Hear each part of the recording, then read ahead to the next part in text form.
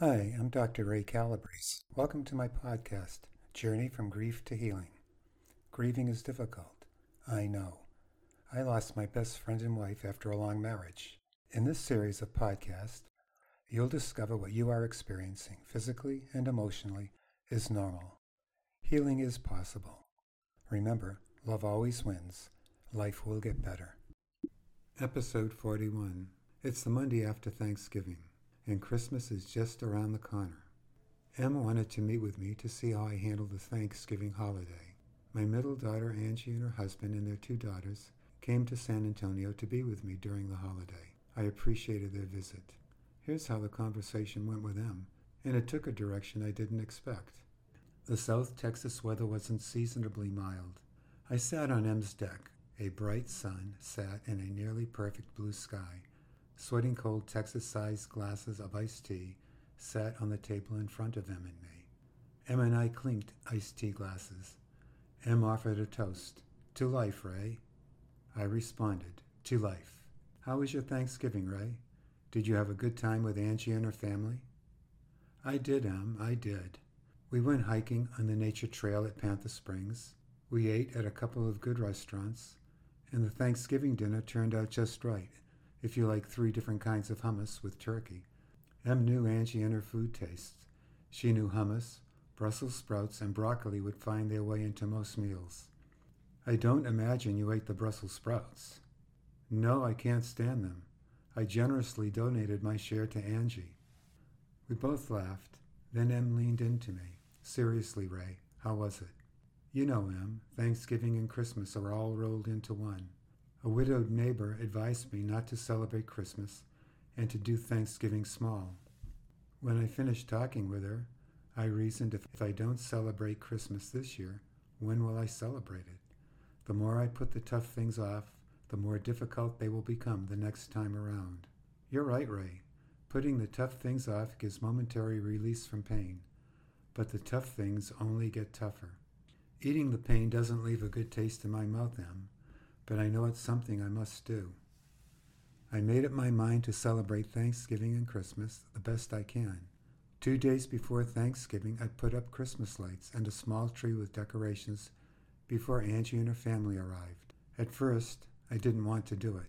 I made excuses. It's too much work. I'm the only one in the house. I don't feel like it. I'll have to take everything down after Christmas and repack them. Then my instinct took hold. I knew it was time to play Christmas music. I knew it was time to put up Christmas lights. And I knew it was time to put up the tree and decorate it. I did all of them. Em smiled. Ray, you may be grieving, but grieving doesn't have a hold on you. I've always known you to be resilient. You are resilient, Ray. You're bouncing back. Em's little pep talk hit the right buttons. I looked at her and said, yes, I am resilient. Do you think it's easy? Hell no. I don't think it's easy. We both laughed. Listening to Em, my heart suddenly filled with gratitude. I was grateful for her friendship. I was grateful that I was alive. I was grateful for the sun and blue sky. Most of all, my heart filled to overflowing with gratefulness for every second I spent with Babe. It was a moment of grace, and like all moments of grace, it didn't last long enough. Em's voice brought me back to the moment. You have a look of peace about you, Ray. You want to share? For the moment, I was relaxed. My jaw was loose. My hands were unclenched. I carried no signs of visible tension. Em, I have this deep sense of gratitude. I feel connected to God and all His creation. I was grateful for life and all my experiences. I was grateful for Babe and every second I shared with her. I'm grateful for you, Em, and all you've done for me. I've done no more for you, Ray, than you would have done for me.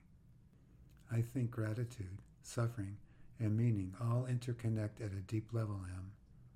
I agree. Like me, Ray, you were destined to arrive at this place. How you arrived at it is different from me or anyone else. It's important that you arrived. I nodded. Babe and I practiced gratitude each day. We always said grace before meals, whether in a restaurant or at home. We prayed together when we awoke, and gratitude was always part of the prayer. When we walked, we stopped and smelled the flowers, stared in amazement at a deer, laughed at the dance of butterflies. We were grateful for blue skies and cloudy skies. sunny days and stormy days. Each time we saw a rainbow, we took our iPhones and clicked photos. We were grateful. We prayed together each evening and ended our prayers naming all the things we were grateful for during the day. Each year on December 31, Babe and I kept a gratitude journal, and we brainstormed all the things we were grateful for that happened to us during the year. Will you continue the tradition of keeping a grateful journal this year, Ray? I recognized I was taking a deep breath.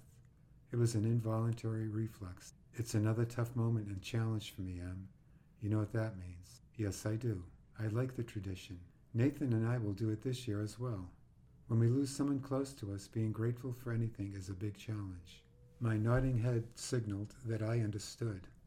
I grudgingly offered thanks to God, Em, more out of practice than from my heart. I had to do it. I felt myself losing the capability to be grateful for anyone or anything. You're not alone, Ray.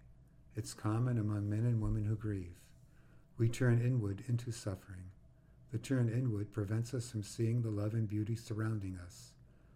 We hang on to our loss with our two hands gripped so tightly, even the jaws of life can't pry them off. In a way, we have to relearn how to be grateful for the first time. Relearn being grateful, Em? What do you mean?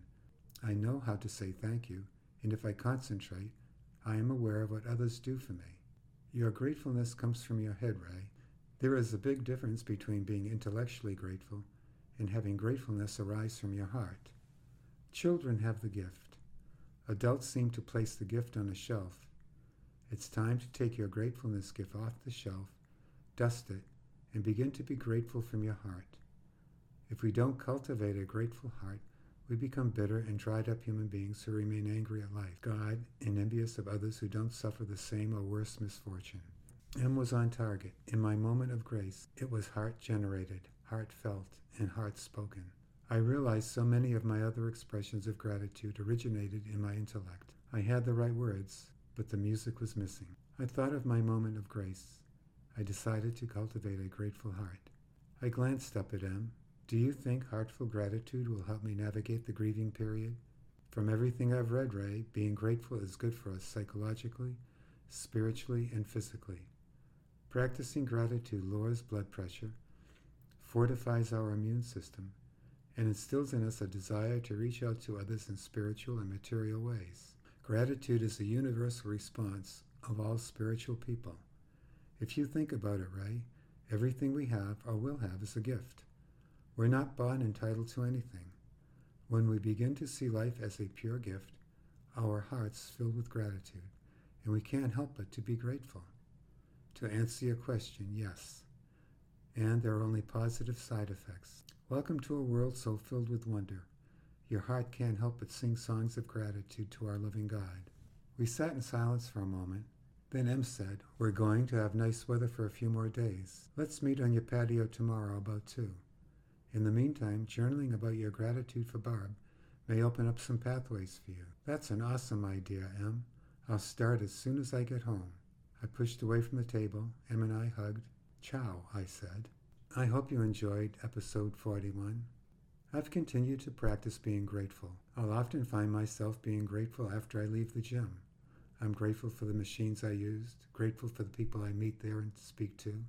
I'll come home and I'll be grateful for the food I eat, people who call me or text to me, grateful for the animals that come through my yard and the birds that come to my feeder. Being grateful has made a big difference in my life. It lifts me up when I feel down. It puts a smile on my face and casts away the darkness. Bring gratitude into your life, and it will make such a big difference. I'm grateful for you, and grateful that I have this chance to communicate with you. If you like this podcast, please subscribe to get notifications of future episodes. You can also check out my blog, Looking on the Bright Side, at www.dancingalone530.com. It's all positive and uplifting. If you have any questions about my grieving experience, or want to share your grieving experience with me, please email me at ray.breeze, B-R-E-S-E, @gmail.com. Have a great day, stay strong, and never quit, never give up.